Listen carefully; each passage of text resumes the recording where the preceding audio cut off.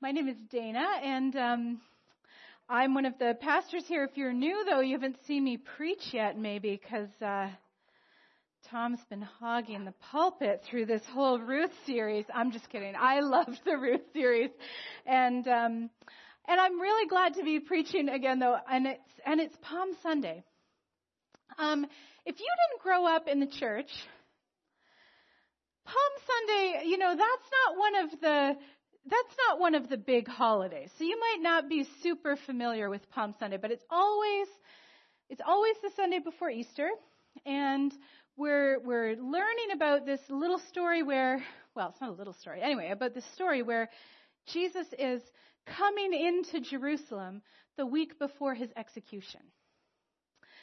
Now, I really like Palm Sunday because of a couple of experiences in my life. One is that for a period of time, for 3 years, I was Anglican. I went to an Anglican church, and I really loved it. And one of the things that was so funny, some of you are nodding, you know where this is going. In the Anglican churches, Palm Sunday is a huge deal, and they rent a donkey, a real one.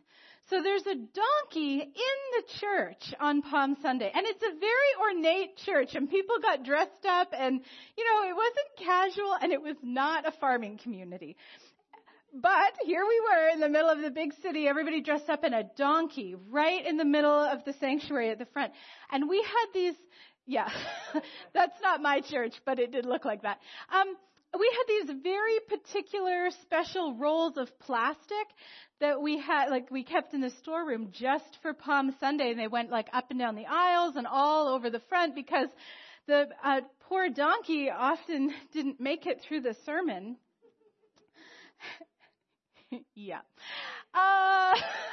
Just leave that to our imaginations. But so that's one thing. I miss that, and I wish I had a donkey here for you today. When I was a child, like a little girl, I was part of a United Church, and Palm Sunday was a big deal for me then because on Palm Sunday, the kids got to go through the tunnels in the church. And I don't think this church has any tunnels, or no one has shown them to me yet, but my church growing up was sort of spread out, and you had to go around a corner, and there were these basement tunnels that ran from the Sunday school rooms in the back underneath the sanctuary and came up again outside these back doors. And it was built that way so that the choir could get from their practice room to the back of the sanctuary, and they would proceed in with singing, and they didn't want to have to walk outside in the winter. But on Palm Sunday, all the kids, we got to so we'd be 50 kids in this long single file line holding our little dried out palm branches, trying to be quiet because they could hear us upstairs sneaking through the dark basement tunnels. It was so much fun. And then we would gather at the back and try to be quiet, which is hard. 50 kids outside the doors. And at some point in the service, our Sunday school teachers would throw open the back doors, and we got to charge down the middle aisle, yelling and screaming and, oh, praise Jesus, Hosanna, and so that's the best day ever when you're a Sunday school kid. Anyway, so I have to admit that Palm Sunday is going to be a little more subdued this morning. There's no kids huddled outside the library door, although our kids at Erickson Church would be amazing at charging down the center aisle. They give us a preview of that every week at coffee hour. And there's also no donkey, waiting to relieve himself on the brand new carpet, but you do get me. And we have this great story. We're going to look at Luke's version of Palm Sunday, which is printed in your bulletins if you want to follow along. I'm going to read a little bit of this for us. This is Luke chapter 19, verses 28 and following. After he had said this, he went on ahead, going up to Jerusalem. When he had come near Bethphage and Bethany at the place called the Mount of Olives, he sent 2 of the disciples, saying, "Go into the village ahead of you, and as you enter it, you'll find tied there a colt that has never been ridden. Untie it and bring it here. If anyone asks you, 'Why are you untying it?' just say this, 'The Lord needs it.'" So those who were sent departed and found it as he had told them. As they were untying the colt, its owners asked them, "Why are you untying the colt?" And they said, "The Lord needs it." Then they brought it to Jesus, and after throwing their cloaks on the colt, they set Jesus on it. As he rode along, people kept spreading their cloaks on the road. And as he was now approaching the path down from the Mount of Olives, the whole multitude of the disciples began to praise God joyfully with a loud voice for all the deeds of power that they had seen, saying, "Blessed is the King who comes in the name of the Lord, peace in heaven and glory in the highest heaven." Some of the Pharisees in the crowd said to him, "Teacher, order your disciples to stop." He answered, "I tell you, if these were silent, the stones would shout out." Let's pull a couple of things out of that story. First of all, the author Luke tells us that Jesus and his disciples were on their way to Jerusalem. Now, that might not mean a lot to us, but Jerusalem, it's not the same as saying they were on their way to Yak or Nelson, right? It's not just geography. Because for the Jewish people, Jerusalem is God's holy city. That's where the temple had been built, which was the place that the temple is built with. You can see it like all of these courts that move from the outer courts into the inner courts. They get smaller and smaller. All these places, and right in the middle, shrouded by curtains, there's this very small place called the Holy of Holies. And that's where they believed the Spirit of God actually dwelled. God's Spirit would come into that place. And people couldn't go there except once a year. A priest was selected to go in and offer sacrifices. But that's the place. It has so much meaning because this temple in this city is a symbol that God has not abandoned his people. It's where they went to meet him for all of their holy festivals. It's where they hoped that God would someday bring them back to glory, right? Bring the people back and make the people great again like they were under David, King David. Because the Jews were God's chosen people. And once upon a time, far back in their history, it's not a fairy tale, but anyway, it was a while ago, they were a huge people. And they were undefeated in battle. They were wealthy and prosperous, and they were in charge of their land. But by the time this story takes place, the Jews are living under the Roman authority. They're living under the Roman Empire. And even though they were oppressed in that situation, they hoped and they believed in a very powerful way that God would make them a great nation again. They'd been captive before, right? Many times in their history, they'd lived under oppressive regimes. They'd been captive by the Egyptians and the Assyrians and the Babylonians, and every time God had brought them through that and restored them. And that was part of their identity. And then all of the holy writings, all of their scriptures in the Old Testament told them to expect a Messiah, which means a Savior. So they were prepared, they were expecting someone who would come and save them. And since what they needed saving from was this political and military regime, what they expected the Messiah to be was a sort of a warrior king who would raise up an army and overthrow the government and restore God's people to power and put one of King David's descendants on the throne in Jerusalem.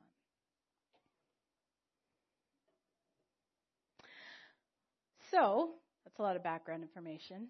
Thanks for sticking with me. When Luke says they were on their way to Jerusalem, it sounds like this little thing. But Jerusalem has all these threads of meaning, all of this history, all of this expectation that's attached to it. And when the people hear it, all that expectation is stirring in their hearts and souls. And so they get to this little town that's a couple of kilometers outside the city. And Jesus sends his disciples into the town to find a colt. Some versions say a donkey, and they do, and then he rides it into town. And this is very unusual, right? Jesus never rides anything anywhere. He's always walking. You never read about him riding on anything. And you can kind of see it in this picture, like, it's weird to ride a donkey, right? Like, the donkey's like a little bit shorter than the guy, so I feel like Jesus has got to like hold his feet up. I don't know, like, that's a strange thing to ride in on. And he makes such a big deal out of it. All these very specific instructions, go in and find it, and find one that's not been ridden on. It's clearly important. Here's why. Because in the Old Testament, the prophet Zechariah, he writes about what the Messiah will look like when he comes. So this one that they're hoping for, when he comes, Zechariah says, "Your king will come to you. Triumphant and victorious is he, humble and riding on a donkey, on a colt, the foal of a donkey." When Jesus decides to ride into Jerusalem on a donkey, he's giving the people a sign. He's making sure that anyone out there who's still wondering about who he is will see this as a sign that the Messiah is coming. And the people get it, right? They get it. They know what he's doing, because as he's riding in, the people keep taking off their cloaks and laying them down in the street in front of him, which is what you do for a king. There's a story in 2 Kings where Jehu is becoming king, and they've just had that word, and as soon as the people hear that that's going to be their new king, they take off their cloaks and cover the street and cover the stairs so that he can walk on it. That's what you do for a king. That's what they're doing for Jesus. And it means that this story, like, there's this energy that's building in there quietly, right? They're coming up to the holy city, and Jesus is fulfilling this prophecy about the Messiah by being on the donkey. And the people are spreading their cloaks on the ground like they would for a king. And then Luke says, the whole multitude of the disciples began to praise God joyfully with a loud voice for all the deeds of power that they had seen, saying, "Blessed is the King who comes in the name of the Lord, peace in heaven and glory in the highest heavens." I always wonder who this crowd is. Do you ever wonder that? Anyway, I do. And so my full disclosure is that the reason I picked Luke's gospel, or Luke's version of this story, is because he's the only one who tells us anything about the crowd. And he says it's the multitude of the disciples. The whole multitude. So this is way more than just his 12 guys, right? Way more than just the 12 that he has with him all the time. It's a larger group, a big crowd. And they have been following Jesus for long enough to be called disciples. They've followed him, they've watched him, they've learned from him, and somehow, in this moment, on this road, everything falls into place for them. And they start praising God for Jesus. And think about, Jesus' ministry is only 3 years long. And so think about, in those 3 years doesn't seem like that long, does it? But what might they have seen if they'd been with him from the beginning? They could have seen him cleanse a man who had leprosy and call a paralyzed man to stand up and walk, and seen a man with a withered hand like stretch out his hand and use it. They would have seen him eat with tax collectors and befriend sinners. Some of the guys who are in this multitude might have been the tax collectors that ate with him at Levi's house. They would have heard his incredible teaching about loving your enemies. They would have seen him raise a widow's son from the dead. They would have seen that woman who went in with the jar of perfume and broke it to anoint his feet with oil. They would have heard the parable of the sower. They would have seen him heal the woman who'd been bleeding for 12 years. They would have watched him feed 5,000 people from 5 loaves and 2 fish. Some of that multitude ate that bread on that hill. They would have seen him cast out demons and set people free. They would have heard the parables of the Good Samaritan and the lost sheep and the prodigal son. And maybe even just the day before, they would have seen him heal a man who was born blind, give him back his sight. And that's just a few things, right? If you've been studying the Gospels, reading them through, every single story is this amazing, life-altering event. And Jesus has just done so many things in 3 years' time. And these disciples on the road that day, like with the donkey and the cloak spread and the holy city in the distance, they suddenly realize that all of the things that they've seen Jesus do means that he really might be Messiah.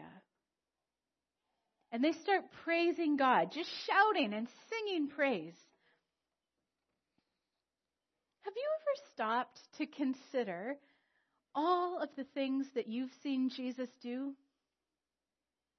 Like, have you ever looked back over your life and tried to make a list, tried to remember? I'm kind of a terrible journaler, but I do it. I'm sporadic at best. I brought some of my journals.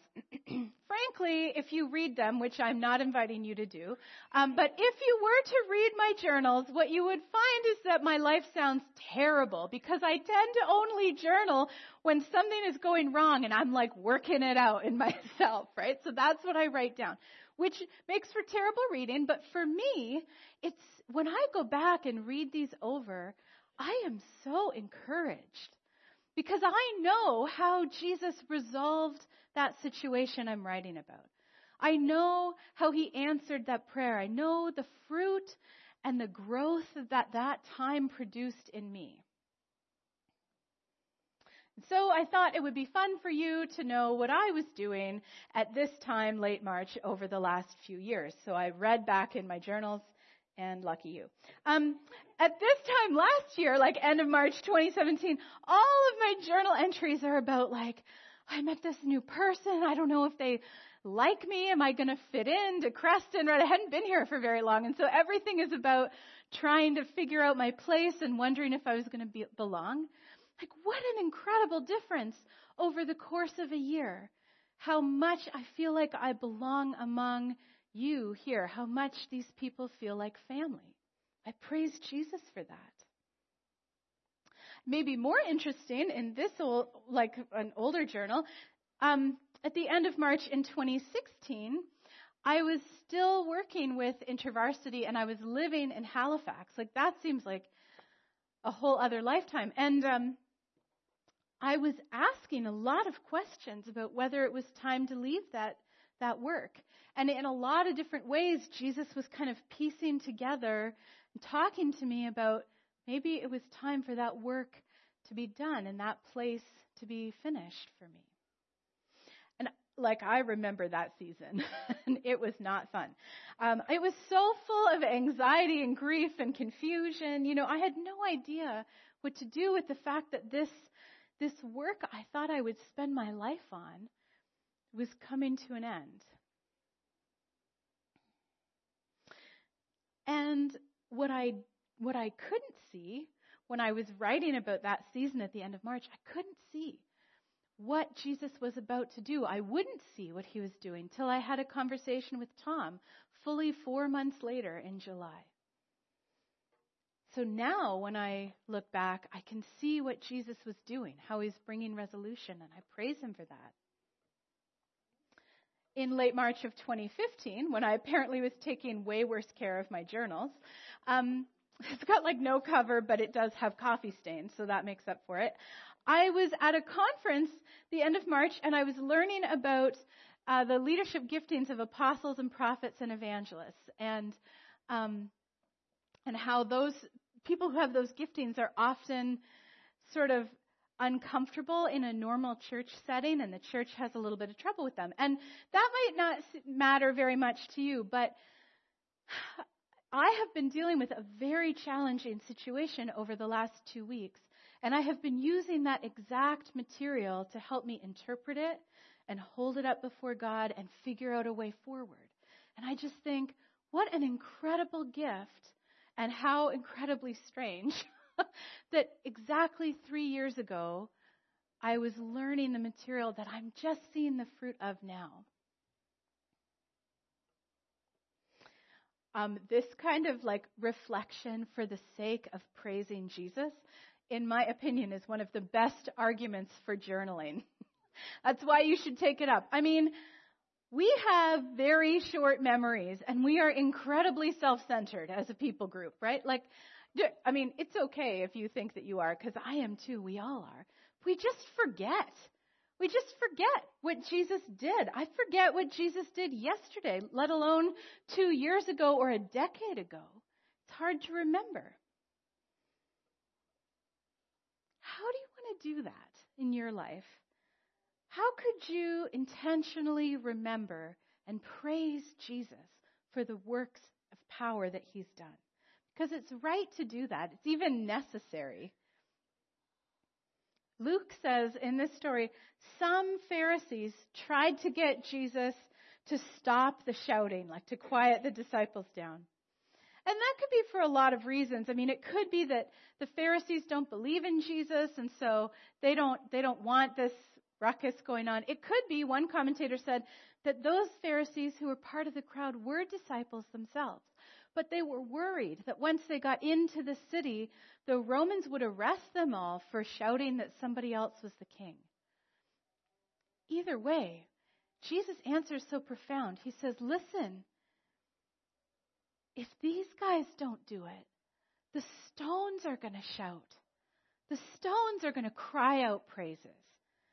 Think about how beautiful that is. As the Messiah is coming into the holy city of God, it is so right and so good to praise that creation itself would cry out if the people didn't do it. Creation that was there at the beginning, that has been waiting and longing. Scripture says creation is groaning as it waits for the kingdom of God to come. Creation would burst into song. That's what the praise of the people is doing. That's what our praise does.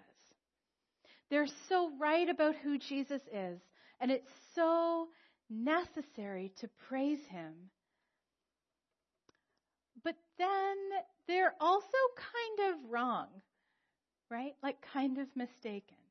Because they've seen all these wonderful deeds of power, and they know he can do anything, and they expect that once he reaches Jerusalem, he's going to absolutely overthrow the government and put the Jewish people back in control.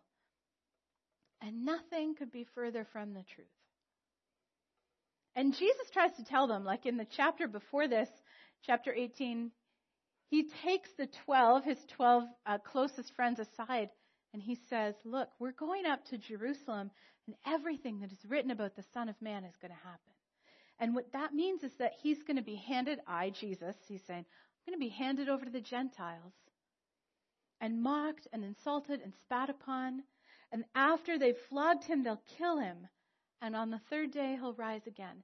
And then Luke, the author, says, but the disciples understood nothing about all these things. In fact, what he said was hidden from them, and they did not grasp what he said.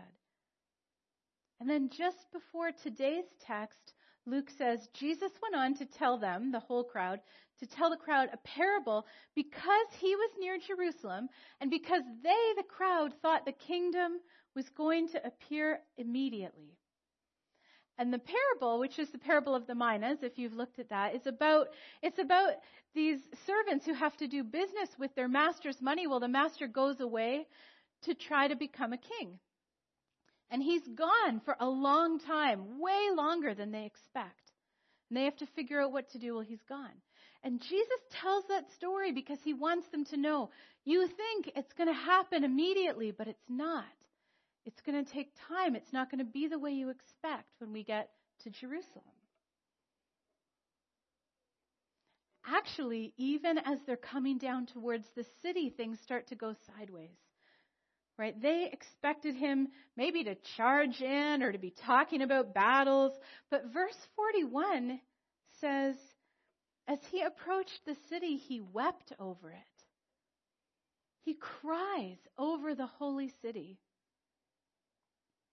because the people who are in there have forgotten what makes peace. And he prophesies over the city, and he says in part, your enemies will surround you and they will crush you to the ground.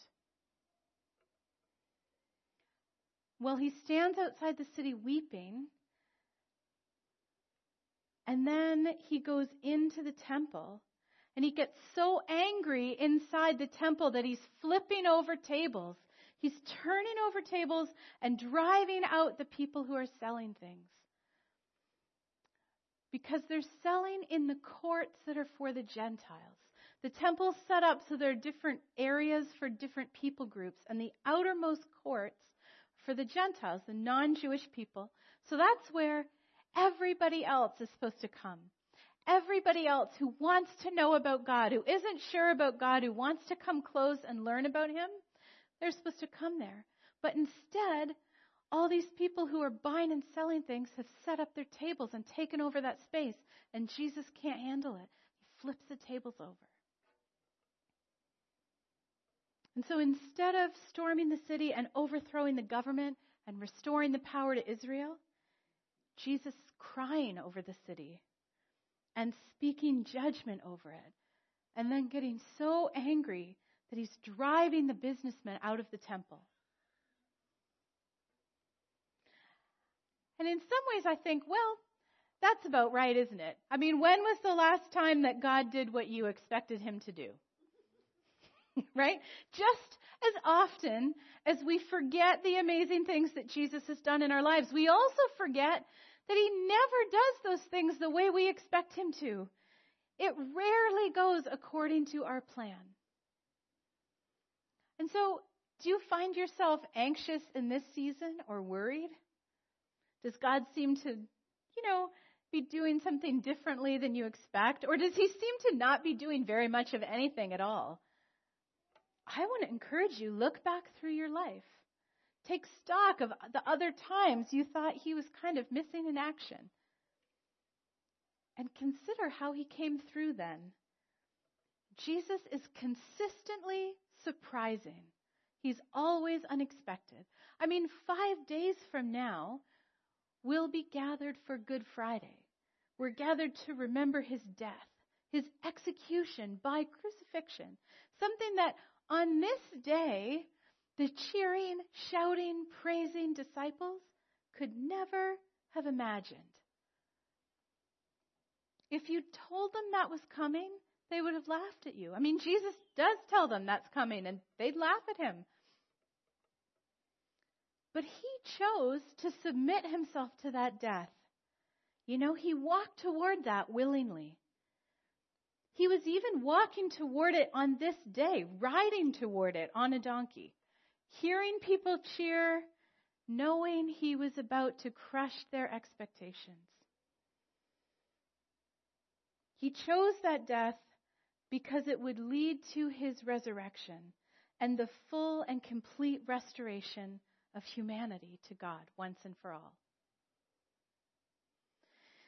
Jesus is always doing something great.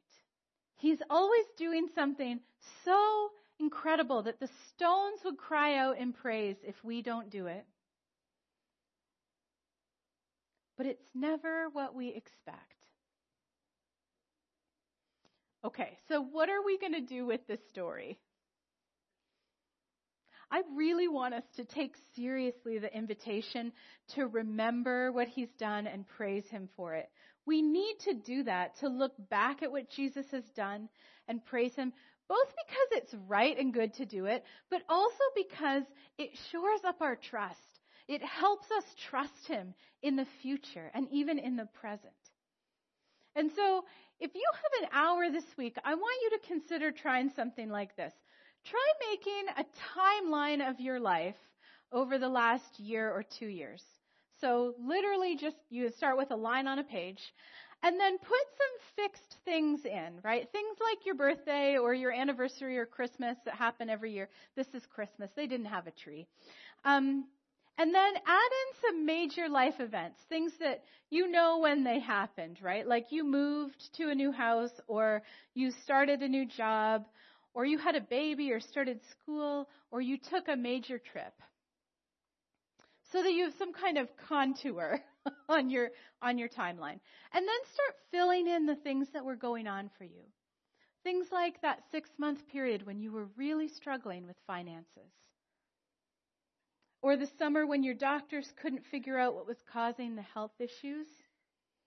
Or the month when you were learning about patience because you have a toddler. Or the fall you took Alpha for the first time. All kinds of things that you know were taking place in that period.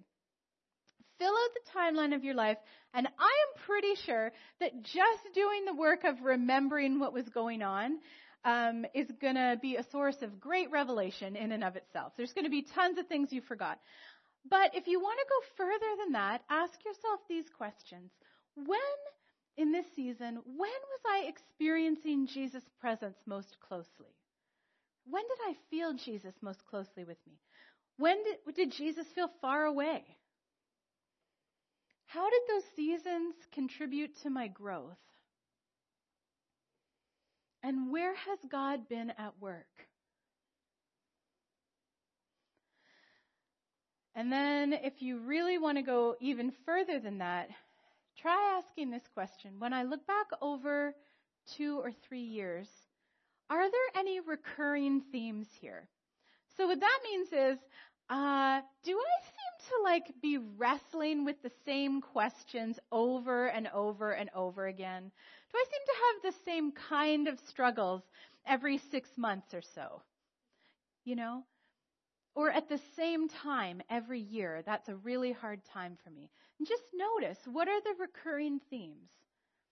Because then you can ask, what might Jesus be revealing to me through that?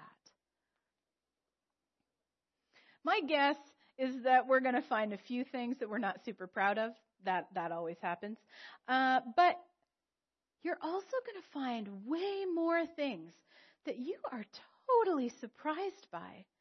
Things that you forgot about, right? Ways that you've grown or that God was faithful that you totally missed because you already moved on. You're already on to the next thing in your life. When I was living in Halifax, after I finally handed in my resignation at my previous job, that was in May, there was this season where I was putting out tons of resumes and not hearing anything back. And a couple of things I thought were for sure in the bag fell through. And I was terrified that I was never going to find another job.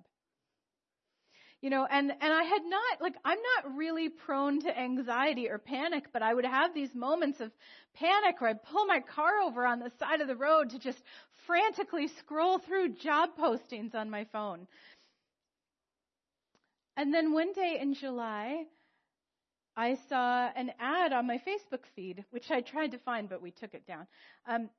We are continuing to search for a full-time associate pastor, which was posted by my friend Tom Greentree. And everybody knows what happened after that because here I am. Okay. But the thing is, I had never heard of the Covenant Church, literally never heard of the Covenant Church. And I had no idea where Creston was. And I would never have considered this job. I wasn't looking for this job.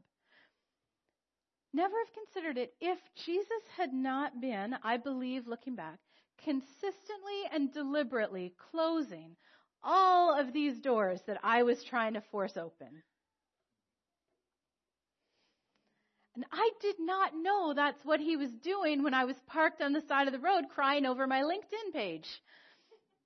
I didn't know. But looking back, I can see how he was leading me on this unexpected but very good path, and I can praise him for that. And I believe that every single one of us can look back on his deeds of power and praise him. And we need to do it because the future is uncertain, just like it was for the disciples in today's story. The future is uncertain. It's likely to be different from what we expect and maybe incredibly hard. But the memory of the past tells us the truth about who Jesus is. And in this strange and holy moment between the future and the past, in this present, we can remember who Jesus is and praise him for who he is and who he always was and who he always will be. Jesus says, I tell you, if these were silent, the stones would shout out. I thought that I would bring some stones to share with you today. So they're in a vase here in the middle. I'm quite sure that they are smaller than the ones that were around Jesus, but they'll do. We're gonna celebrate the sacrament of communion today, and that is one of the best ways that God's people have, over the years, come together to remember what he's done and praise him for it. And as you're coming forward to receive communion today, I invite you to take some stones. And you can carry them around in your pocket or leave them on your bedside table or let them rattle around in the cup holder of your car. That's fine, because all of those things are going to be a way for you to remember what has God done in my life, and to praise him for that.